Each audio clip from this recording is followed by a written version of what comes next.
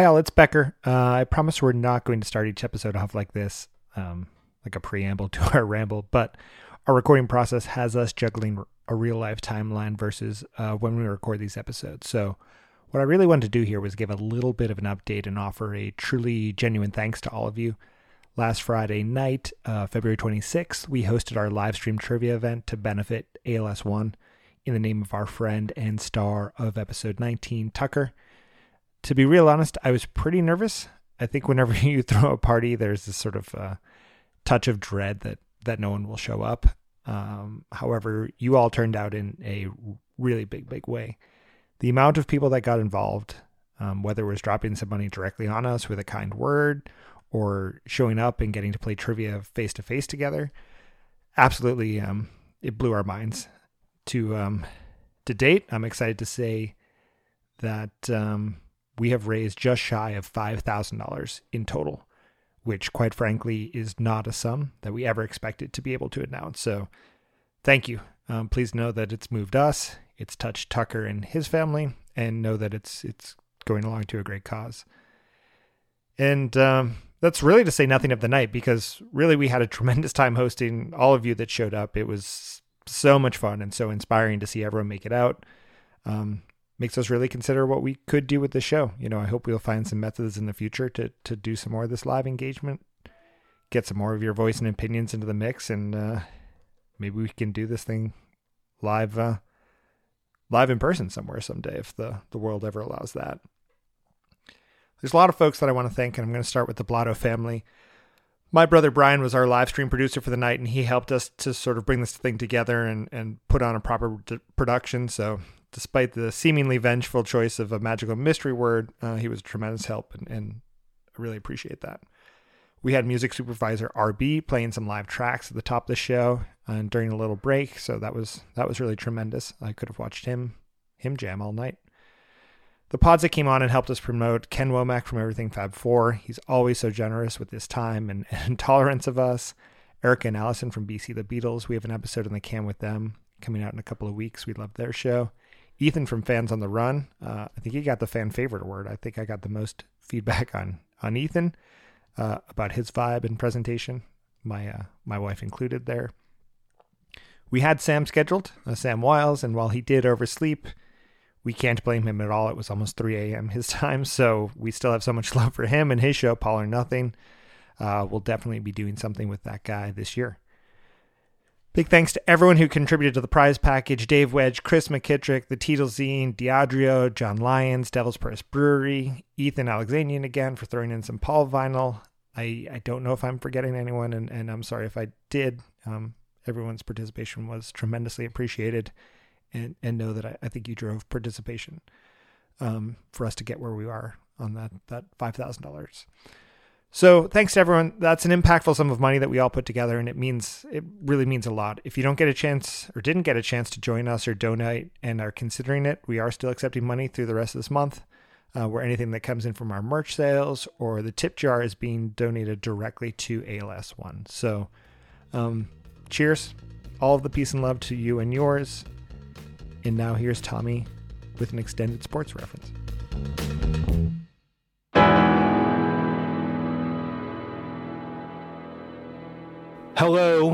Hello, my Blotto friends. What is going on?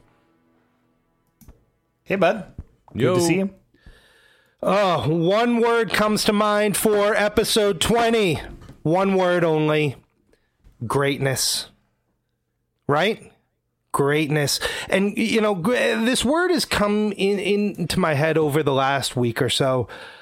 Guys, I've been catching up on a little TV I've fallen behind on. I had some time over the last week, finished up season 2 of The Mandalorian. I thought that was pretty great. You guys checked this out yet?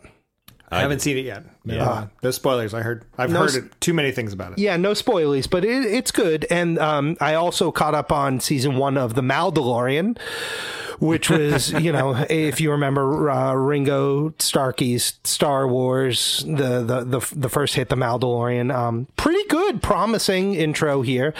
And then finally got around to something I hadn't seen yet, something everyone was talking about, The Last Dance. Had you guys caught this documentary series yet, The Last Dance? I have. Yes. No. I loved it. No, you haven't seen it, Becker? And this is where the word greatness comes from that I've been thinking about. The Last Dance. So, Becker, if you don't know, it is the documentary series from ESPN about the Can Michael. you hear my eye roll? Yeah, the Michael Jordan era Bulls and their rise to greatness, to a dynasty. And I couldn't help but think, guys, when I look, That's professional lacrosse, right?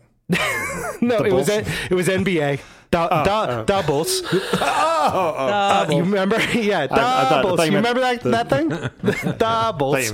The sitting bulls. No, but I was really like, when I look across the Zoom right now and I see greatness in front of me, much like Phil Jackson, coach of the Bulls, executive producer Scotty C, you really lead us. You guide us in this triangle that is... so zen. It's very zen, right? He's so zen. Yeah, you get us. And Scott, I don't know if you would put me anywhere on like... I mean, you're Michael. Michael? You'd say I'm Michael MJ. Jordan? You're MJ. Oh, dude, thank you. I can't thank you. Like, I do feel like I kind of, there's a tone set here. I kind of take control. I really work us because I know where we need to get as a group, which means, of course, Becker is... He's like Scottie Pippen. I mean... Oh no, that's not at all where I was going. No. Oh, I mean, so he's the worm. He's Dennis Rodman. He's got all kinds of crazy ideas and... Nope. No? What about Horace Grant? He was just solid. He was... Great player. No. Ron Harper, veteran? No. Tony Kukoc, European dude, could shoot good and play... Nope. Not what I was thinking. What about little B.J. Armstrong? He won the three-point contest Great once. player. No. Not where I was putting Becker. Oh, so maybe you're thinking more like a Steve Kerr. Nope. Nope. Paxson, like hitting the big shot. Ooh, no. I thought Nope. Bill Cartwright, he had like a little greatest beard. Nope. Stacey King? Nope. I don't even know Stacey King. Do you? I mean, Luke Longley would be. No. I don't even. No. I can't even think of anybody who's left. Like, I mean, there's like maybe Scott Burrell. That's the one. Oh, the guy that he punked all the time. Yeah, the rookie. The rookie. Yeah, it's the guy. Becker. Yeah, total Scott Burrell. Got a ring. I feel I should be offended, but I'm not quite sure what happened.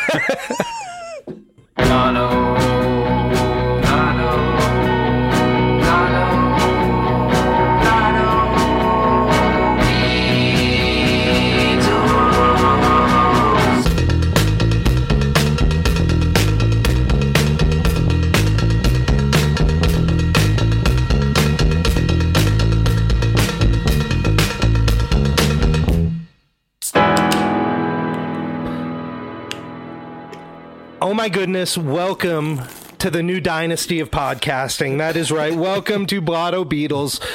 I am your host, Tommy. I'm one of your co-hosts. And just a reminder, we are the show where a few friends have a few drinks and come together to discuss and rank a single Beatles song.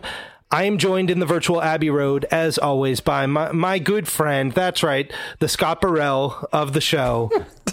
Becker, what is going on, my guy? How you doing?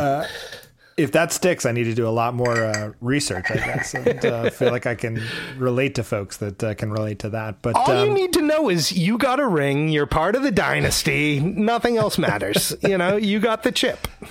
I mean, I know enough to be that it sounds like I'm pretty far down the line from Jordan. It's still on the team. I mean, and if anyone on this podcast was to get a signature shoe, I actually think it would be me. So probably right. Scott Burrell maybe had a signature shoe at some point. I don't know if it was Adidas. I'm not positive. But, dude, how are you doing? This is episode 20. This is landmark for us, I would say. And what are you feeling about the fact that we have done 19 previous on to 20, just another ring for us, right? Like, how are you feeling about this? Yeah, I mean, I felt like you said in the sort of preamble here, where it's just another number. But there's something about the 10s that have been exciting, right? We had episode 10. I felt really jazzed up about that. Episode 20 feels like another landmark. Also because we're only releasing every 3 weeks or something. So this, it nearly recognizes almost an entire year of work that's gone into it. And being with you guys and seeing where we've taken it, and even going back and like I'll occasionally just like listen to like a quick snippet of an early episode or something, and then to feel where we are now, it's amazing. I mean, I'm just proud of myself, and I'm proud of all of us that we've been doing this, and of course thankful that anyone is listening. It is funny to hear growth in yourself talking about something you've discussed for as long as we've gotten together and talked about the Beatles, right? Like, and that's the premise of the show, is that this is supposed to be three friends kind of sitting around the bar and picking one thing that we might end up falling upon as a topic and just diving into it and seeing where we can get, and like finding the heroes and villains every episode of that tune and Beach Boy reference, working our way through it. It's been a ton of fun, and yeah, it's weird to say I'm proud of spending as much at a liquor store as I have over the last year, but I am. I'm proud that we found a creative your endeavor. part for local business, and that's been great, And But then, and to take that premise of like, we want to be the guys talking at the bar, and I think we start that, and some of our episodes have cut a lot of that out. You also respect that you need to shape this a little bit for an audience and put some form to it. And, we are far from accomplished broadcasters, but I think we've shown a ton of growth in ourselves, and I think we can pat ourselves on the back for that one. Well, we've had a lot of help in that growth to make us sound as much like broadcasters as we could sound, and without further ado, we should probably introduce the person responsible for that. Someone that has not needed to grow since the beginning, the Zen master himself, the George Martin of New England. It's Scotty C in the virtual Abbey Road, everybody. I do like to think that Scotty C entered the world sort of fully realized. Like he knew exactly what he was and who he wanted to be. He popped out and he was like, the treble's a little hot right now. What? What was the word? Treble. It's treble? Oh, my goodness. Oh, Chris... Our friend Chris needs to know this maybe beats him, right? This is the earliest ever. The magical mystery word is treble. Cheers to you, my friends. You guys are in treble tonight. We're in treble. We're in a lot of trouble because this is also Tommy's favorite Star Trek episode. The Trouble with Tribbles. The Treble with Tribbles. Wow. I was thinking that might not come up too much. Wow. I need to watch all the birds references I have written down. Yeah, it was either going to be that or Rickenbacker. Yeah.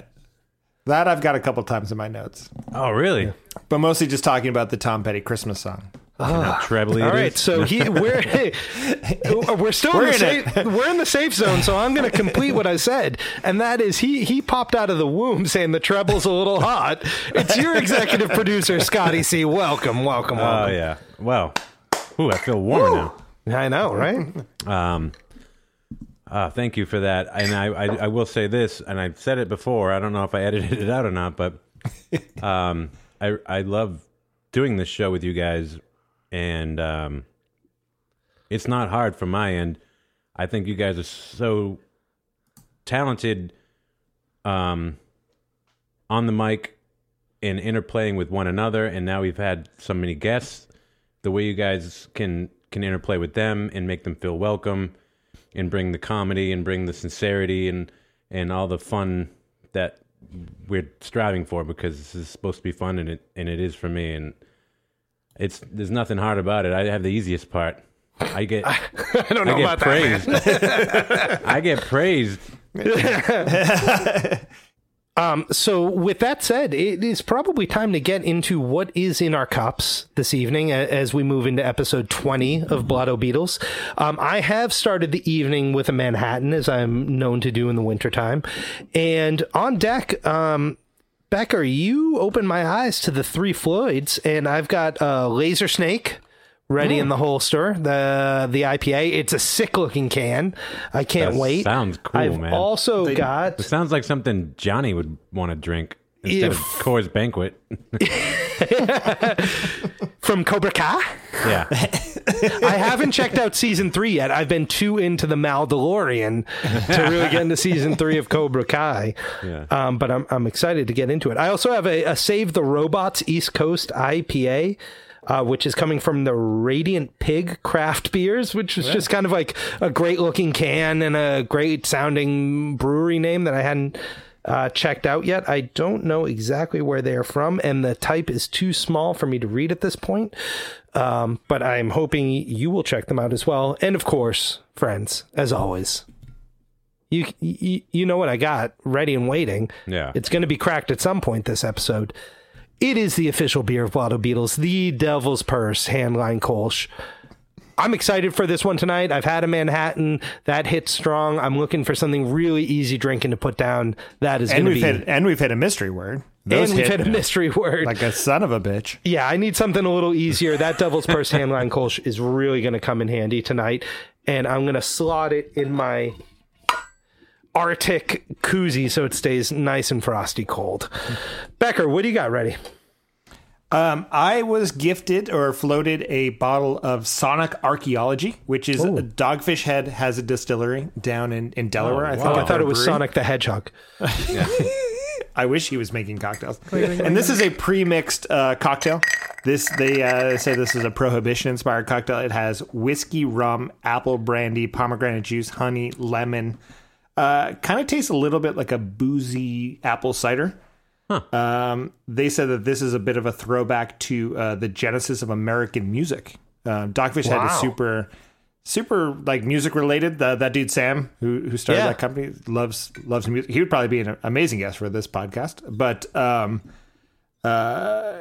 pretty good so far. I don't know what I really think about these sort of bottled cocktails because I think they trick you a little bit into paying full price. You know, this is probably the same cost as a full bottle of bourbon and probably only has 25% of booze versus mixer. And so I think there's some gimmickry going on with that. But I would love Sam from Dogfish to come on and tell us why. Like, you know, tell me why you package a cocktail like it's real liquor. You know?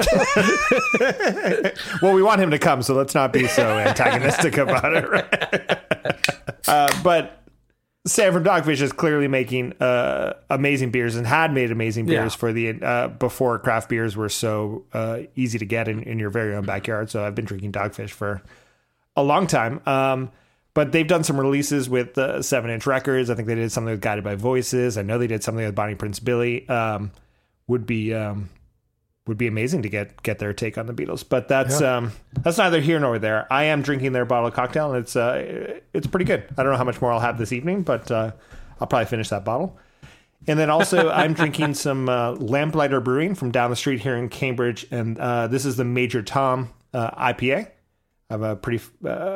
this is kind of a go-to in my house. So I'm happy to have that here. I haven't had any of that. And you know what's interesting? I was looking at a gift from our friend of the podcast, Jay. Today I pulled out my Where's Bowie book. That's like a Where's Waldo for Bowie. Oh, yeah. Oh, and so I would love to have that Lamplighter beer in front of me as I'm trying to pick Bowie out of the crowd. We'll share one post-pandemic. All right. These guys, Lamplighter, do a lot of musically referenced, not always super clear, but musically referenced beer titles, which I appreciate. I don't know that they have a Beatles one. Maybe we'll tweet it. Let's get them on that. Scotty C, you got anything going? I am drinking a Jameson whiskey, an Irish whiskey by Jameson, the company Jameson. I don't know if you heard of them. Triple distilled, I think. I believe How many times so. do they cask that? At least 3 times. And this is no mixer. I don't fuck around with that shit. I drink my whiskey straight. and I talk about the Beatles. So, And I'm just about out of whiskey. actually, that's a good point. I am, which means I'm going to crack a devil's purse. I'm going to go grab a devil's purse. You guys carry on. Oh man. So that is what we are drinking. And as the notes say, we kept it quick. Because we are nothing, my friend, if not efficient. Scotty has stepped away from the mic, Becker, and I do think he knows, but when he puts those headphones back on, I'm back. he's back. Okay, phew. thought you I'm guys hoping said you'll the tell T him, word. and I'm hoping you'll tell everyone else. Who are the Beatles? I know, and you know. I mean, this is why we come together, and so it's probably pretty redundant, but this week I've got it for you guys. I hope so. Last episode, I was a little concerned. You maybe didn't know. I was the a little Beatles. off. I was distracted by our guests, and I just probably didn't do the research that I had time for this week. So, mainstream hard rock was sort of never to be the same after these boys got a hold of it. Birthed from Hollywood Sunset Strip in 1985. They worked the hallowed clubs like the Roxy, the Troubadour, the Whiskey A Go-Go before catapulting to arenas and the global stage. This band's sound referenced Led Zeppelin, AC/DC, Queen, with a smattering of metal and a little bit of a punk edge. Nicknamed the most dangerous band in the world. You've told me the Beatles are pretty dangerous fellas. Let me tell you the lineup, the classic lineup. I think the lineup you prefer includes Buckethead, but the classic lineup has Axl Rose, Slash, Izzy Stradlin, Duff McKagan, Steve Adler. Ladies and gentlemen, let me introduce you to your Beatles. And we couldn't be more excited to come together and talk about these fellas. Hey, man. Hey, man.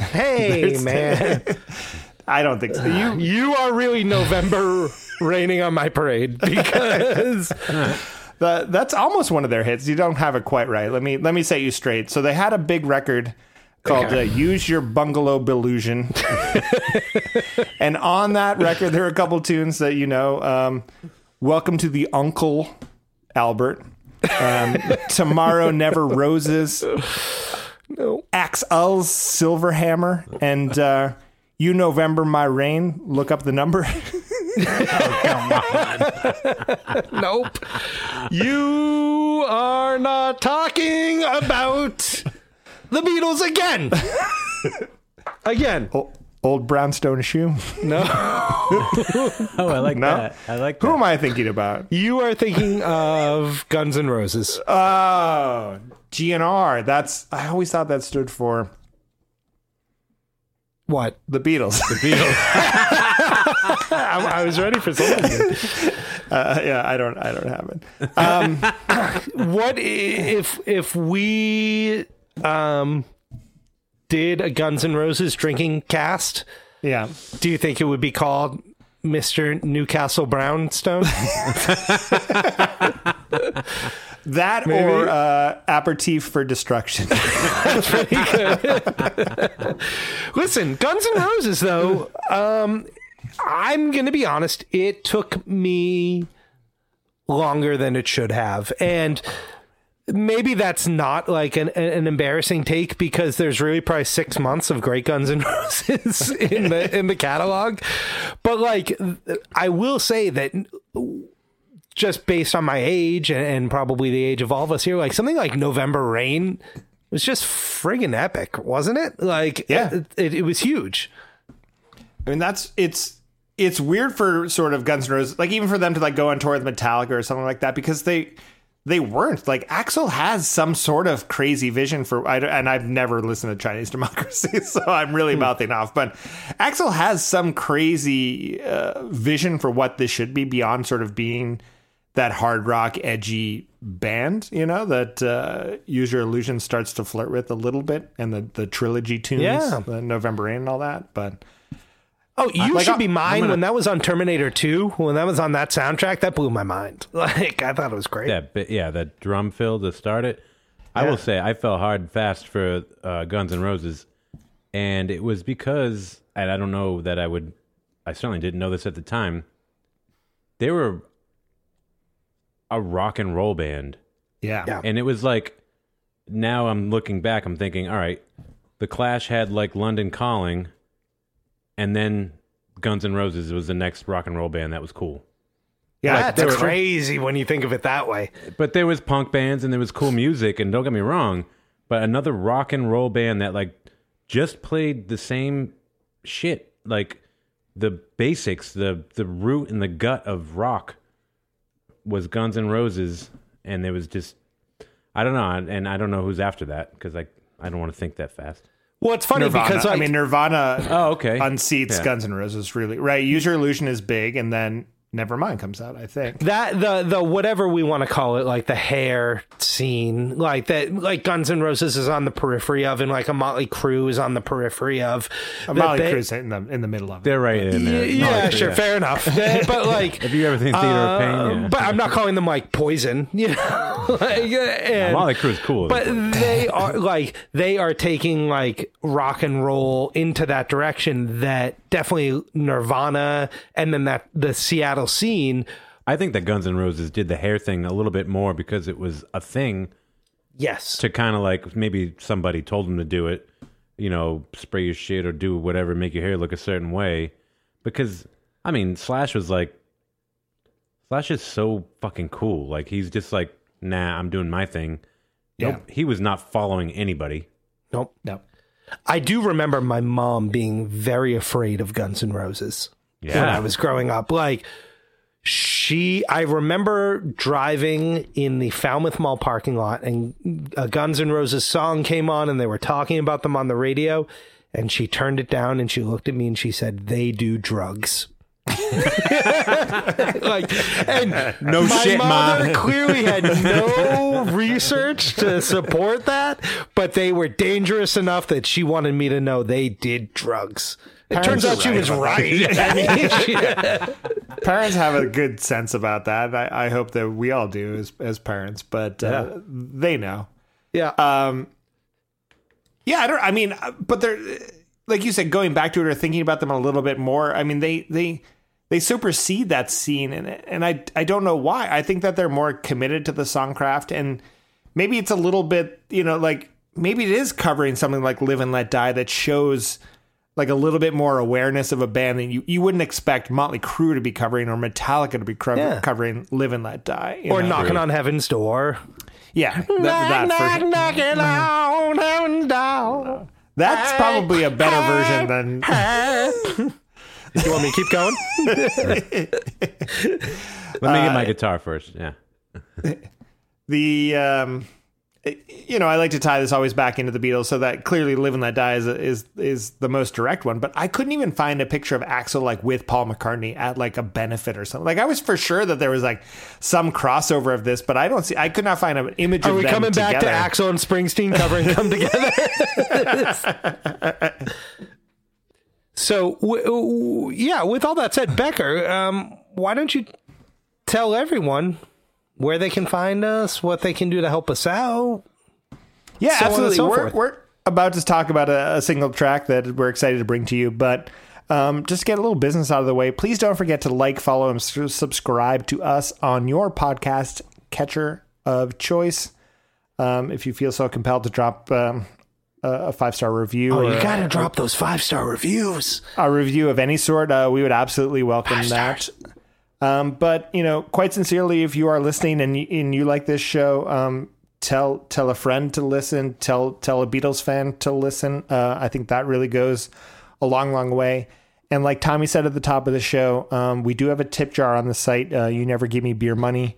It should be from a link from the top nav bar at blottobeatles.com.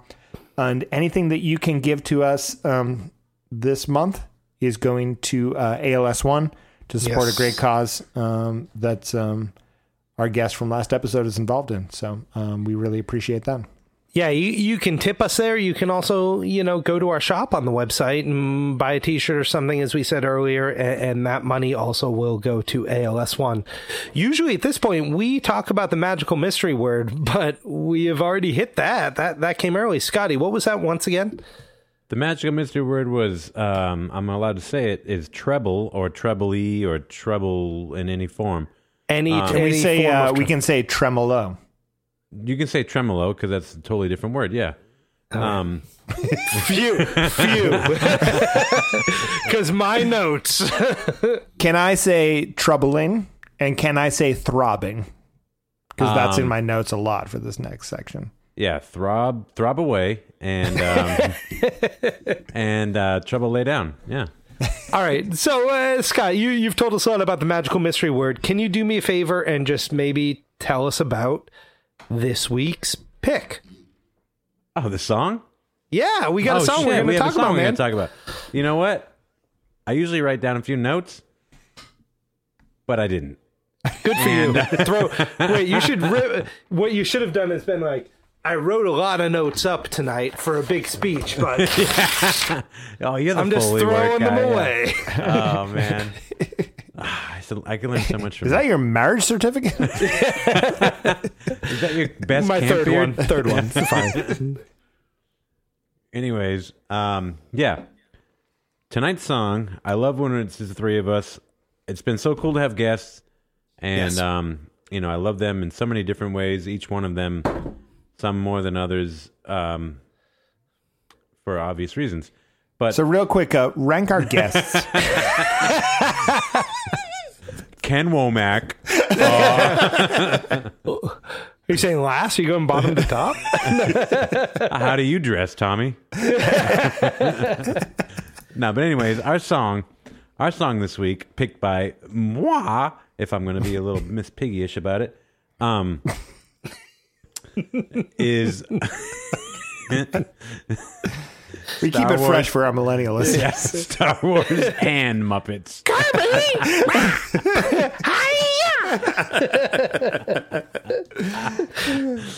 It's a song called "What You're Doing," Yes.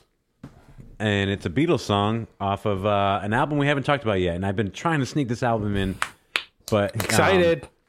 but it's been eluding me, and it's been juking me out. Like much like Michael Jordan on the. On the like me? I'm Nixon. I'm What, kidding. you're a Knicks fan? Is what you're saying? You're a Ewing guy? Yeah, sitting next to Spike Lee, of course. Yeah. But no, this song is off Beatles for Sale, which we haven't talked about yet, and I've been trying to get to for so long. But scheduling, we have really complicated lives, and Can you say it in the same tone as when you were in the Newsies musical? was I? Beatles for sale. I got Beatles for sale over here. Mister? Have you read the news? There's Beatles for sale. I don't want to say things I want to say. So, yeah, this is an album that came out, and I think we're going to talk a little bit about this like we normally do for albums that we first touch. This album had super potential, but I think was stunted by the fact that they were worn out as fuck by touring, and they couldn't even come up with songs, and they filled half this thing with covers, and Yep. and the Beatles are great with covers, and they're just a great band and all that. But What You're Doing is not a cover. It's one of the originals. I think there's at least 8 or so originals on this album. It's mostly Paul. I think most people would say it's all Paul or mostly Paul. And it's got a cool feel to it. It's got a really what we might think of later on as like an American style of a California sort of sound. Yes. But apparently it was the other way around. like not bassy. There's something else to there's it. something It's else not about bassy it. at all. And I think it had become that from George's. He had a Rickenbacker 12-string, and a 12-string guitar has 12 strings rather than 6. Well, And it's an interesting sound. go on. The I mean, this might not make it into the cast, but I always found these instruments fascinating. David Bowie played a 12-string almost exclusively, I believe, and his rise, no pun intended, to the Ziggy sort of world and beyond. But like in the early years, especially, he was a 12-string guy. It doubles each string as you would normally hear on a guitar, an octave higher, and so the sound of something like that, and the way that it affects the feel of the music, I think with an electric guitar, in the case that George was using here, was really impactful, and it had a sound that was different. Nobody's really going wild doing something crazy and different in this song. It took them a while to nail it, though. It took them many takes in more than normal, I think, at this time in their career. In fact, it was almost a month later that they went after it again. What You're Doing, lyrically, it's a super polished song, but he's almost a little bit like, I don't want to use the word macho, but he's almost like calling someone out. He's not just singing a sweet thing, I love you, let's be together, let's have a good day, let's be in love forever, or trying to corral some Beatles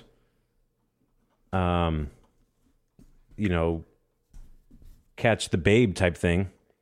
So anyways, it's not the most complicated song. It's not the greatest Beatles song, but I really, really like it. And having listened to it and hearing the way the instruments play together, and the way that the bass and the high end kind of have their space.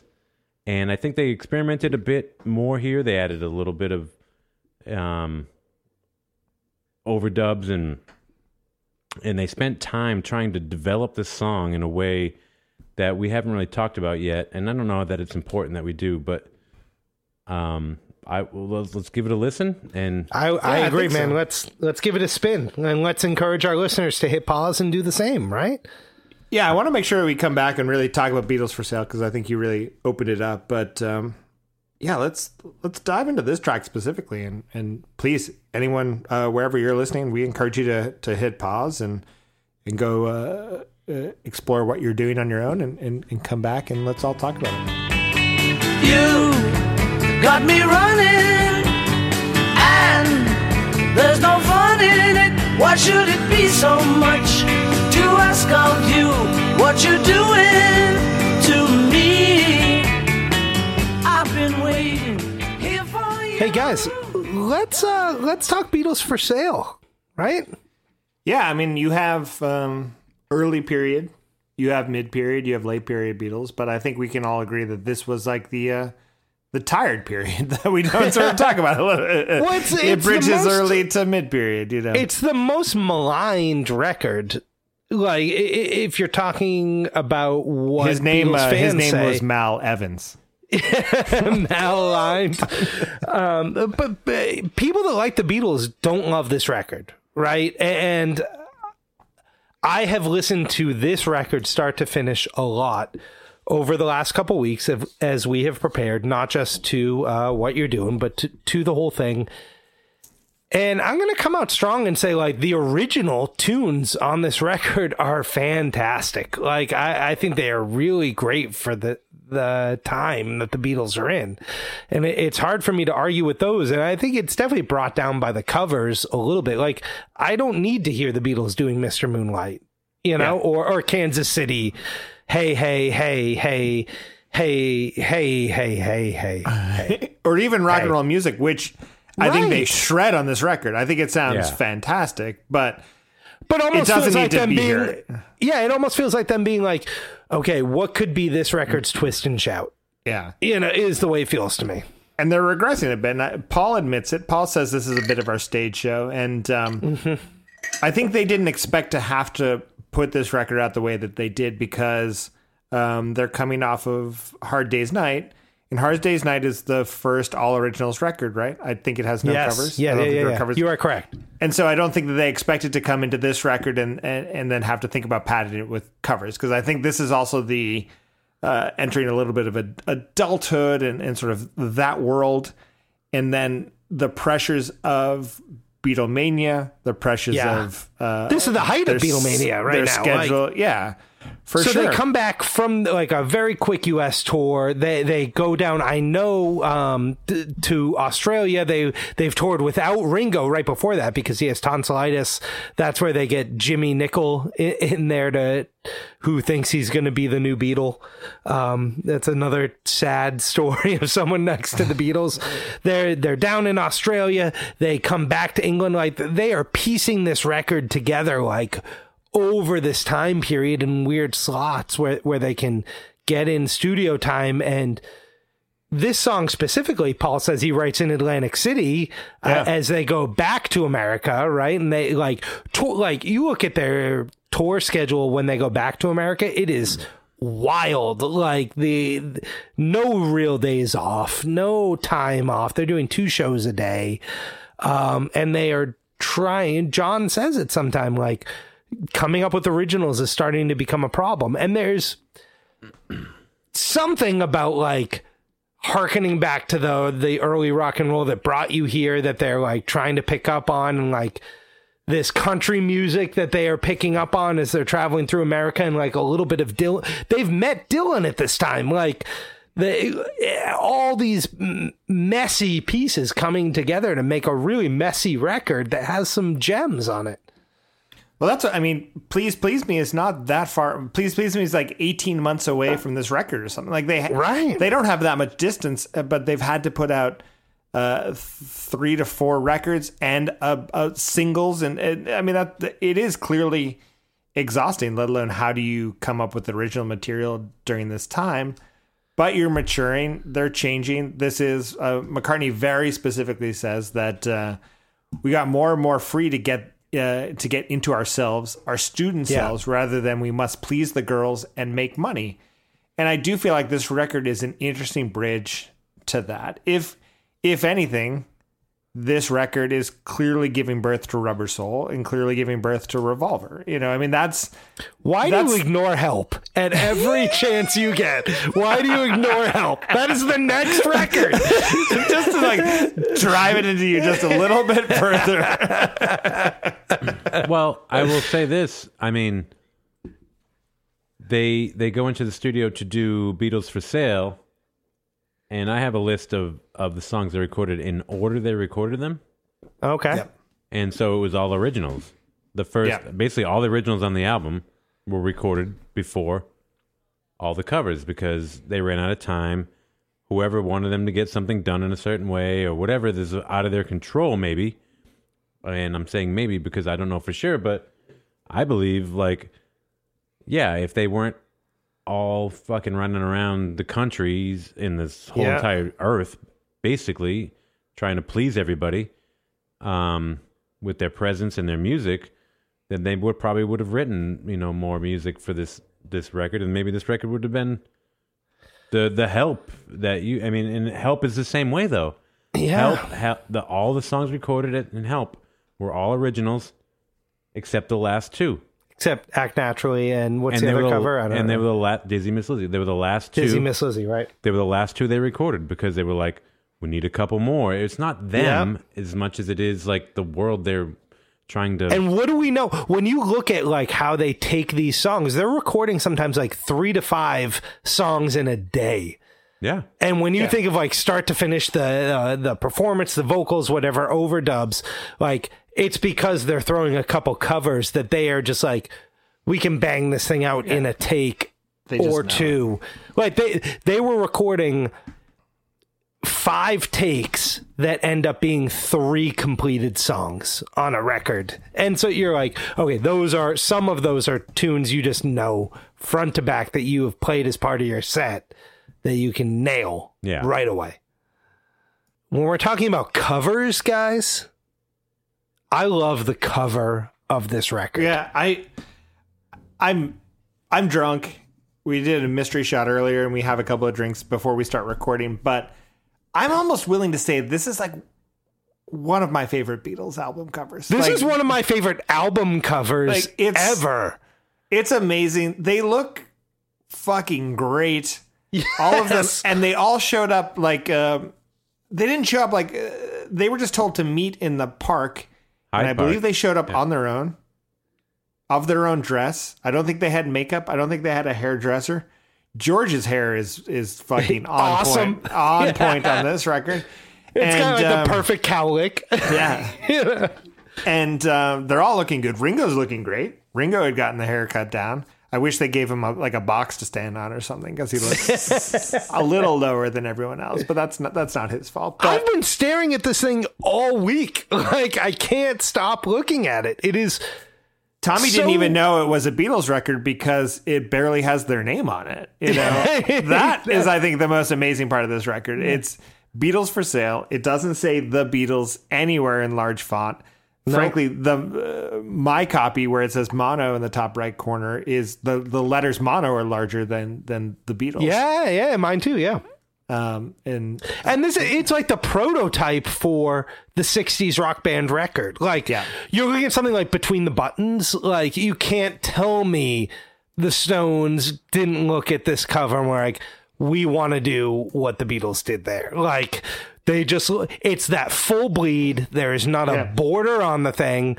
It's this fuzzy background with like these weird like color blocks in the front of it. And they just look so friggin' cool, man. They look mod as hell, like in their pea coats. They look like cool dudes that I want to hang out with. And this is all Robert Friedman, and I think it's interesting to talk about him from his direction as an artist. And I actually don't know where he goes after the Beatles, but he does With the Beatles, which is clearly an iconic cover. Mm-hmm. He does Beatles for Sale, which maybe is not as iconic. Our parents should be. Our parents don't know this record, right? It didn't come out in the States in the same way. And then he also does the Help cover, which is clearly very iconic on its own. Yeah. And he does Rubber Soul. Thanks to us. And you see that is a vision for the band also. You know, like that is an artistic vision that's carried through as like a full package. You know, I love artwork and music and all of that coming together. And that's why I love vinyl records and collecting that. But I think it's so clear in this run of albums, like a coherent theme.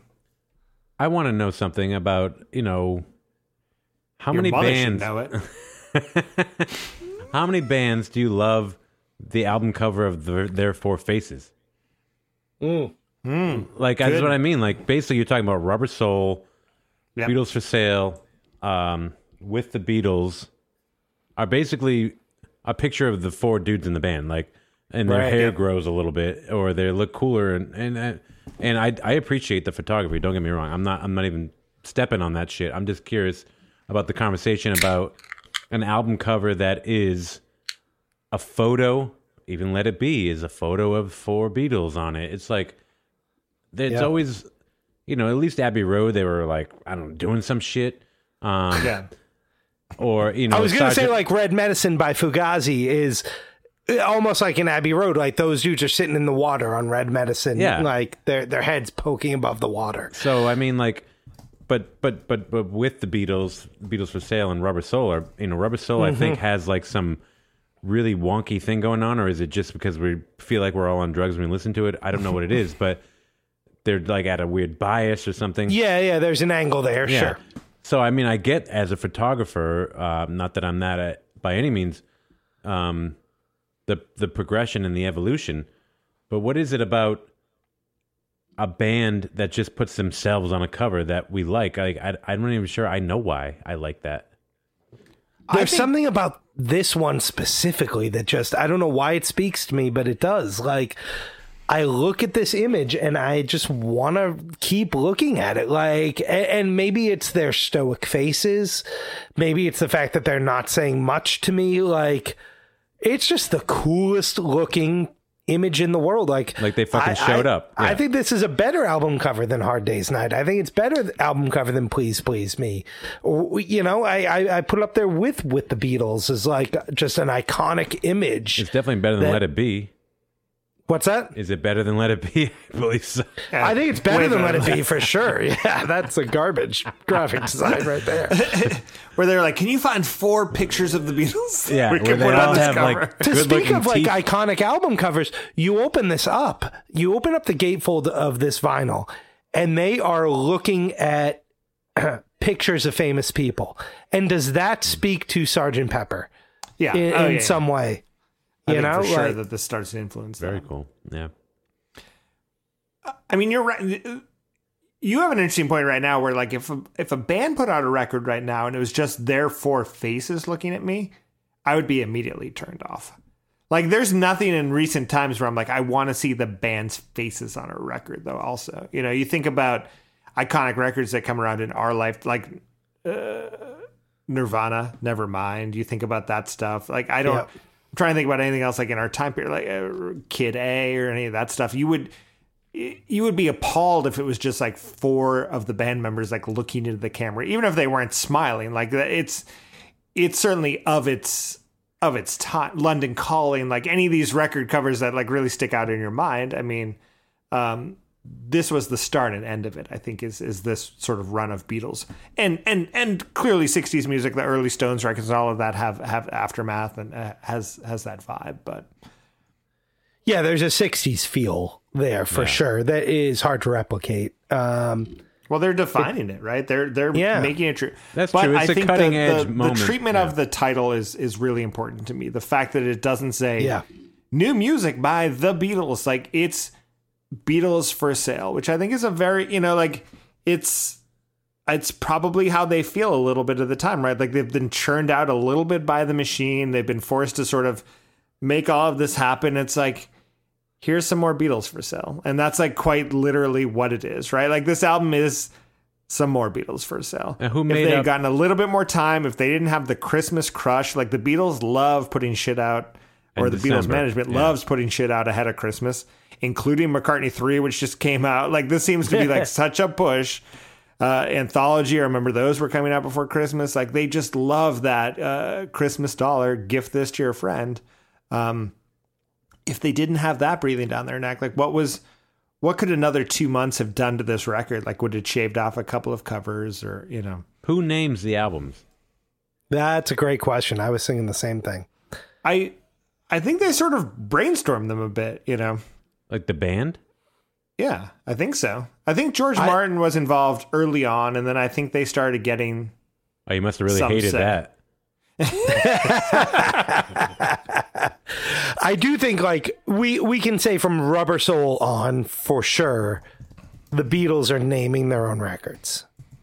And you get before that, like, Help is questionable. Like, it's a they song disagree. title. Help is the best song, you know? Like, with the Beatles... Ringo wanted Revolver to be called After Geography for, like, against the Stones' Aftermath, which I kind of think I did hear that. Yeah. I think it's kind of clever. So I know that they had some involvement in that. It's not clever. I'm taking that back. I think it's like a funny retort at the time. Yeah. But, Yeah.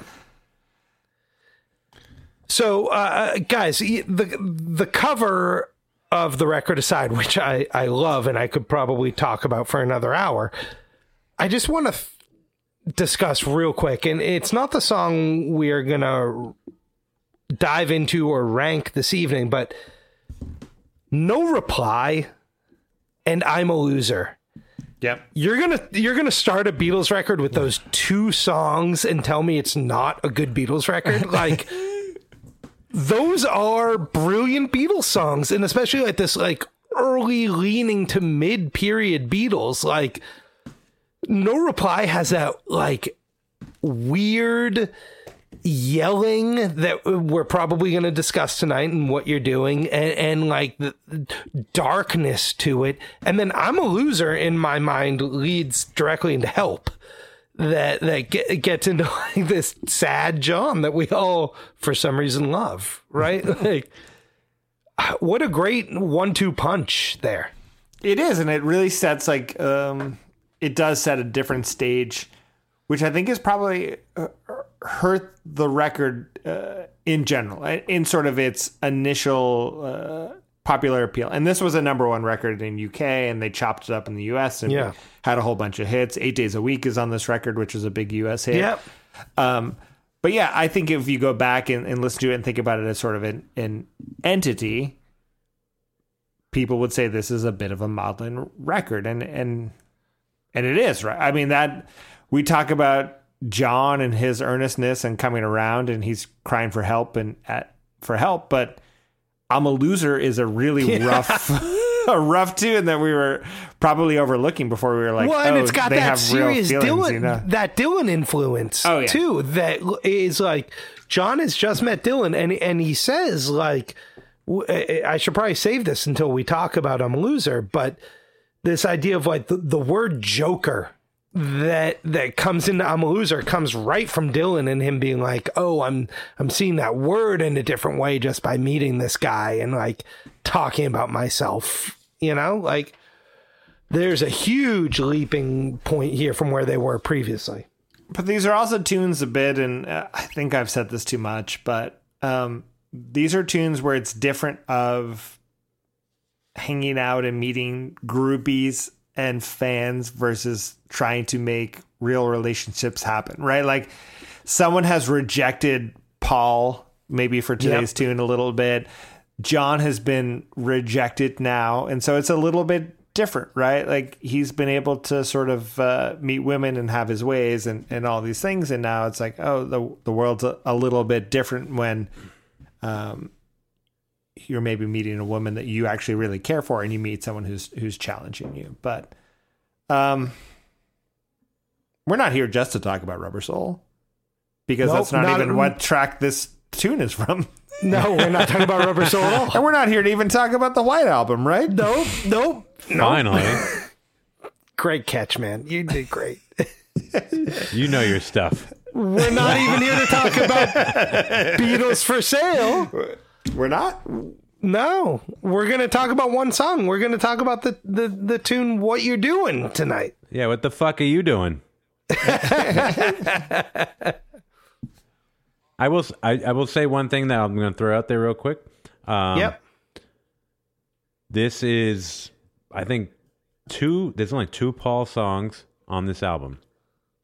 Whoa. And this and I'll Follow the Sun, that's it? That's it. I mean, he does Kansas City and all that shit, but that's not his song. Yeah, no, originals. And then there's some like co-written stuff, whatever. I don't even think he sings them, but I think these are the 2 Paul songs. I'll Follow the Sun, which is, we will talk about that another day. I love that song. Lovely song. Yeah, and Stevie Wonder does it, and but this one, What You're Doing, I just wanted to bring that up, that he didn't have a lot of contribution here, and maybe he was as worn out as anybody. Well, I think he had also found love. He was in a relationship that maybe this song is about Jane Asher, and that seems to be debated. People seem to enjoy that narrative. But a little bit sort of during this time period is that they thought maybe Paul was lagging behind a little bit, that he had sort of needed to catch up, and the rest of the band was sort of...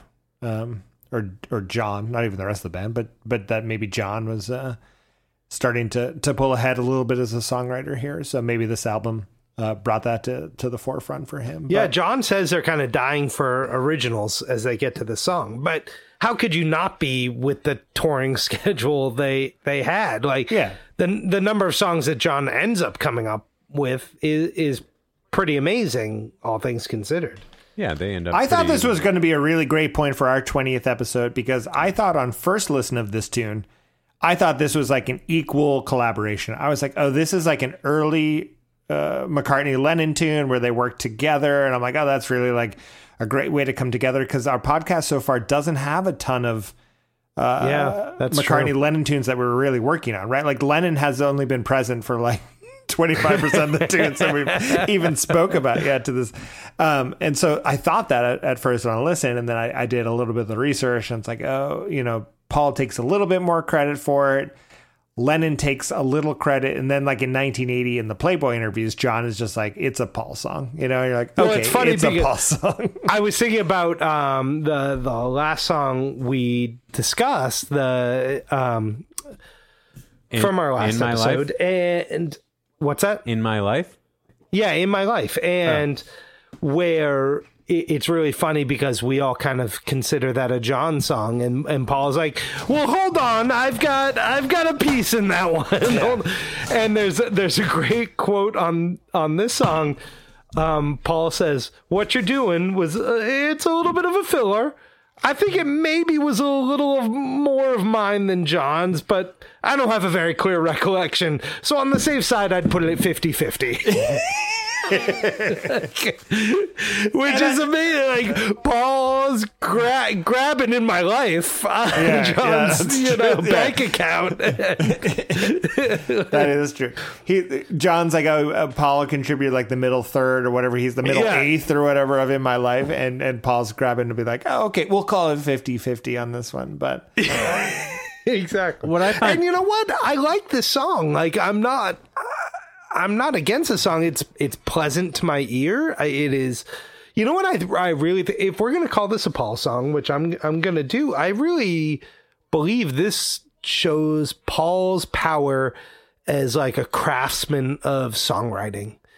That like he's taking something that's kind of nothing and making it into something pretty good at the end of the day. Like this is, Scotty said at the time, he said, I don't remember. This is known as a filler track a little bit. And even Paul, I think, calls it a filler track. But this tune is dripping with Beatles. And it's like, I think it's not worth overlooking that at all. And it's almost like this is like an early period touchstone of some upgrades that are going to happen later down the road of sort of Rubber Soul, Revolver, Help, and things like that.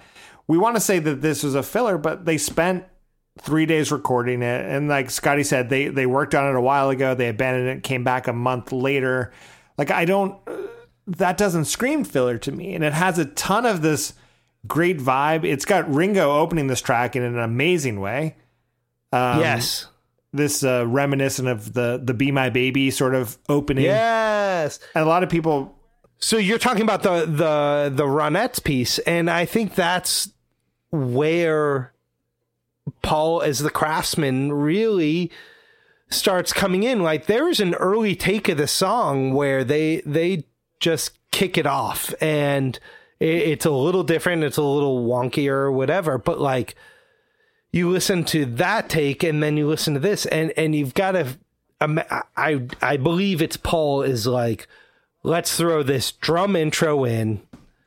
That part I think is so through. interesting because every note that I read is also like Paul influenced the drums. He influenced the opening. Yes. We want to take this away from Ringo. There is no quote from Paul that says that he wrote or defined or did any of this drum opening, but no one in the world can believe that Ringo did this on his own is sort of what I'm taking away from this. And everyone's like, oh, of course Paul said that you should open this a little bit like Be My Baby. Well, it just feels like Paul's the arranger a little bit of the song and is recognizing, okay, there's something out there. He's just showing off for George Martin. That's how I feel about it. He's like wearing short shorts and arranging these drums. He's like, George Martin, look at me, Okay. No, but in the same way that like John is writing a love letter to like black girl groups and Tell Me Why, I think that Paul is pulling in something here from the Ronettes that he is loving in music,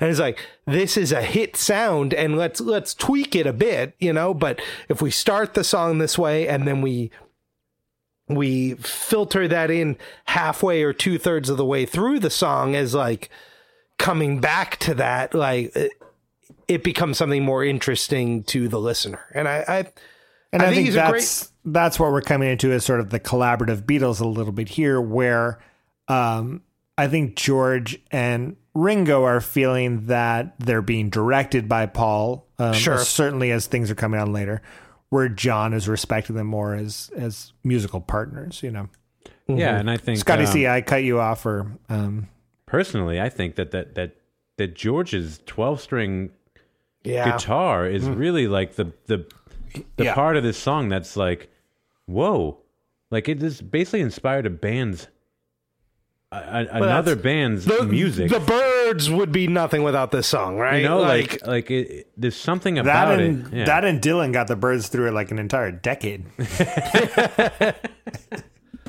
I know you were saying that the direction of Paul is kind of weighing on some of the guys, but I think George came in with this instrument and wowed everybody.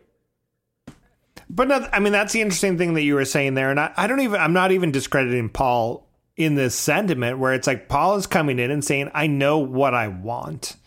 And that's not a bad thing to me. Like, to you to go in and tell the Beatles that you know what I want as a song and write amazing songs it's a fair sentiment, and it's a fine place to be as an artist. There's just a different angle if you are John and you're coming in and saying, like, I want everyone to contribute. You know, these are just two different angles. And I'm not even really saying that anyone is wrong or right in it, you know, but I can understand as a musician, or if I was one of the musicians, resentment building up a little bit about that, you know, where it's like Ringo is being told from start to finish what to play, which is probably a little bit of a bummer, you know. This is what maybe I was trying to say earlier that I kind of lost. Like there's a piece of this song that there are times I feel bad for our executive producer, Scotty C, especially when we are padded with a few guests, because Scott picks the song between the guests, and the guest wants to pick a hit or a great song or whatever. And Scott is left with the in-betweens. And so he's kind of picking what you're doing right now as the in-between. And I have had more fun listening to what you're doing because it's a song that I haven't listened to as much. It's a song that I haven't done this deep dive on like I might have done to In My Life previously, or I might have done for No One, you know, over the last few years. And that's been a lot of fun for me in doing that deep dive. And it comes back to kind of Becker, what you're saying about like Ringo's capturing this whole thing, and to take that in a direction. So we talked about Nowhere Man earlier in our travels here. We talked about the Byrds, right? And how Nowhere Man and the Byrds are kind of connected. But this is the jumping off ground. Like this is the leaping pad for the Byrds, in my opinion, right? Like this is everything. And the beauty is that it's by accident. I think this entire record is the jumping off point for almost all of that. I mean, in a big, big way, they start to introduce that sort of country rockish vibe. I don't know. Yeah, it's not bassy. Well, the thing that's cool. It's the opposite of bassy. So a couple like very quick things specifically on the song. I love the screamy background vocals. Oh my God, those are so great. That is one of the best parts of this tune is this like shouted George and John going on in the background, because it harkens back to Hamburg in my mind. It harkens back to Cavern. Like it is. In my mind, it reaches forward. That's funny because it reaches forward to like some like punky thing that's going on. Oh yeah, sure. In the way that like they always had a punk vibe, I would buy that. But I think that this just like it's not as melodic or harmonic as any other backups that they're doing. But I think it's just like the yelling to sort of be heard in a way, and to sort of accentuate or enunciate one of Paul's points, which I think is I love it. I think it's amazing. What they're doing here is fantastic, and I think it really actually sells the song in a way. What they're doing, what's the chorus? I mean, this whole his rhyming structure personally is oh my God, we haven't talked about that at all. Yeah. That is way different than anything we had, I think, had before in the Beatles. But we've talked about this with Paul of like the way that he will string a line together and make like one lead to the next. Sometimes it looks different on paper than the way it sounds. And I think what he's doing here of like rhyming like doing one word with blue and two words like is very, very interesting. And I'm not saying anything new or inspiring, but like for a kid in his early 20s to do that, this is where I think like the craftsmanship piece that I was talking about earlier really comes into play. It's like a natural. It's like a this kid's got it type thing to me. Yeah, it's the way that you can fit it to this tune. I think he's doing it amazingly here. And even Paul himself, he calls it a bit of a filler tune. He says it's maybe a better recording than it is an actual song. Which I might agree with, you know? Yeah. But because everything that we're celebrating to be like, this is a Beatles-esque tune, is maybe the recording, it is the arranging, it is the rest of the Beatles coming together. And lyrically and musically, maybe we're sort of saying like it's not 100, but it's super strong. I mean, there's nothing here that doesn't make you like. This isn't a Monkees tune. Like this is very much a Beatles song. You know? Yeah, you. And I actually think a little bit of. It's almost weird to me this didn't become a hit. Yeah, that's what I was thinking. The more I listen to it, is that this should be a more like when Scotty C sent it to us. We don't get that much notice on the tunes we're doing next. We got about a week or two, and Scotty C sent this to me, and I was like, "Do I know this song?" That was the first thought I had about it. You know, like why isn't this as popular as No Reply or I'm a Loser? I don't know. I don't know either. No. I have no idea. I'm not quite sure because they and the more I listen to it, I'm like, you know, like. It's got that like Slash guitar stuff to it, right? Like, but seriously, it does. You think George had a cigarette butt in the guitar? In the headstock? Does this talk more towards like "Come and Get It"? That song that Paul wrote for Badfinger. You know, like if you want it, here it is. Come and get it. Like I think there's something to be said for like "Come and Get It" being the bastard child of this tune in some weird way. Like I had not considered that for a second, but I will take it under strong consideration. Yeah, take it under advisement, man. 2 episodes ago, we got to talk a little bit about For No One, which is clearly a little bit more advanced, which is rumored to be a little bit about Jane Asher, which so is this tune. But if you think about this song a little bit, like, is this the prequel to For No One, where Paul is in the relationship? It's maybe not going amazing right now, and he's really trying to hold on. And at For No One, he's lost the relationship and is lamenting it a lot more, you know. First of all, because here, I pictured Jane Asher to be like one of the babes in Austin Powers. Yeah. Okay. What is she like? Is she like one of them? Like one of the? Jane Asher was a redheaded sort of babe, mod-looking babe. Is it For No One? You tie these tunes back to Paul had a little bit of a tumultuous relationship with Jane, and I think we tie a lot of tunes back to that. Is this song a little bit of a prequel to that in the world that the relationship's getting a little bit out of control lyrically here, right? Like Paul is sad about this. Paul is like, why are you sort of treating me this way? Paul refers to crying, which the Beatles had not done at this point. The Beatles lyrically were much more in charge of the relationships, I think, until this time period. Like, Beatles for Sale in general is like I got your Beatles for sale over here. It's a weird like Paul. Oh, here we go. Has a weird Paul over it. Right? Like there's a darkness over Beatles for Sale. I'm a Loser.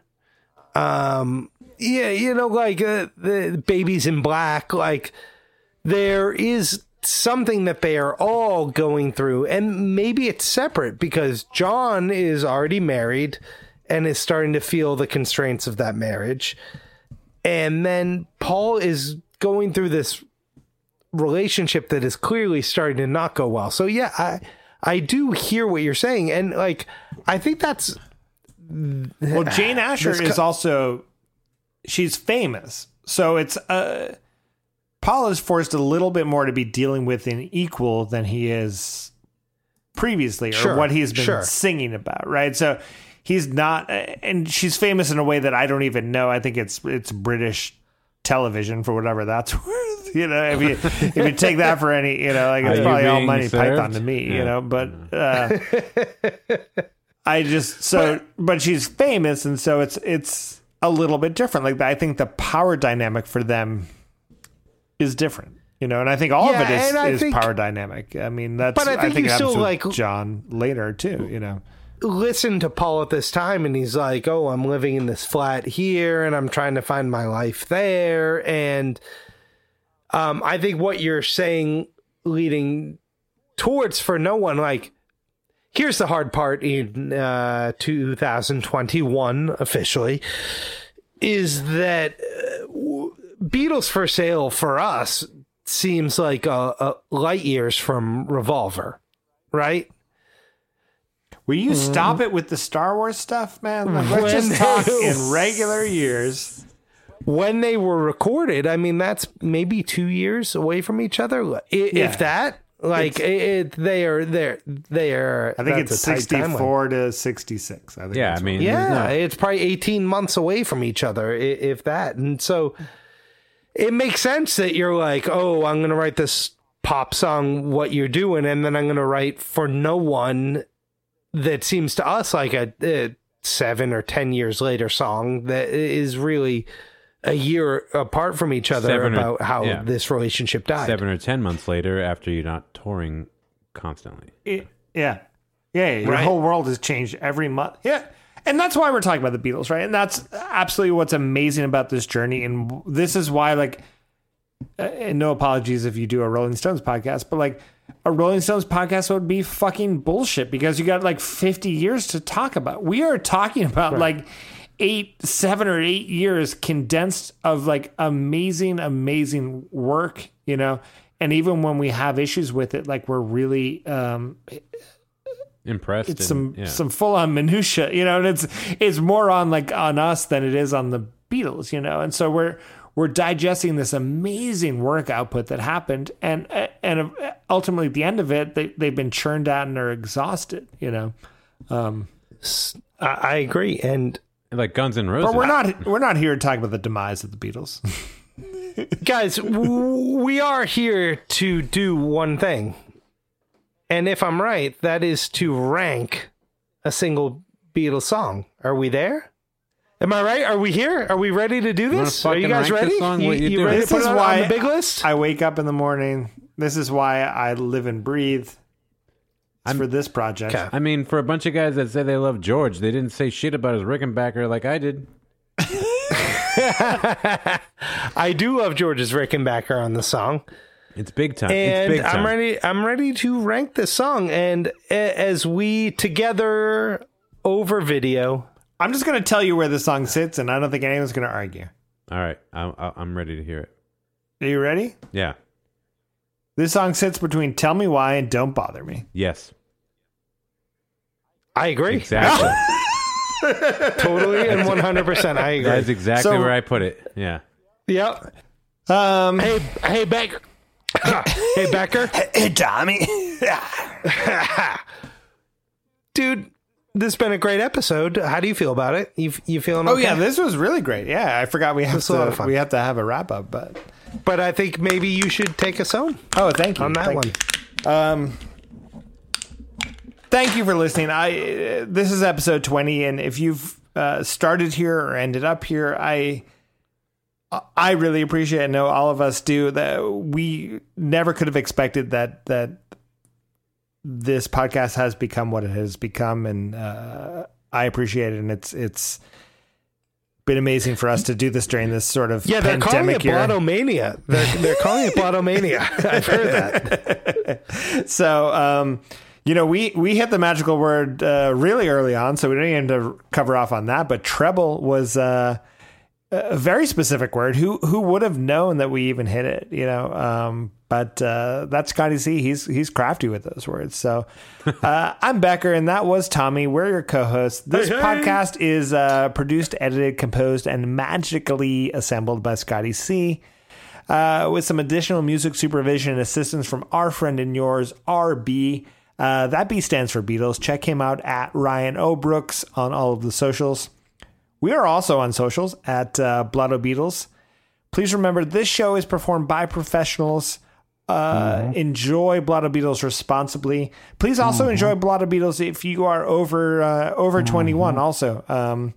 Don't forget to subscribe, rate us on your podcast app of choice. 5 stars and up would be tremendous. And just a quick reminder, all proceeds that that's a big one. You all are putting out, any t-shirts, anything you put in the tip jar, anything like that you find on BlottleBeatles.com, any way you find to spend money on BlottleBeatles.com, we are donating currently to ALS1 in honor of our good friend Tucker, who was on our last episode, but more importantly, because it is an important cause and we believe in it, and it is something that we want to help make a positive change with. So please, please, please, if you have thought about buying a t-shirt or anything like that, now is the time. You got a couple weeks. Let's get that done, my friends. Let's put some money in the right place. Change is possible. Yep. That is thank you for getting that in there. As always, we are Blotto Beatles. Thank you for hanging out with us this evening. Peace and love. Peace and love.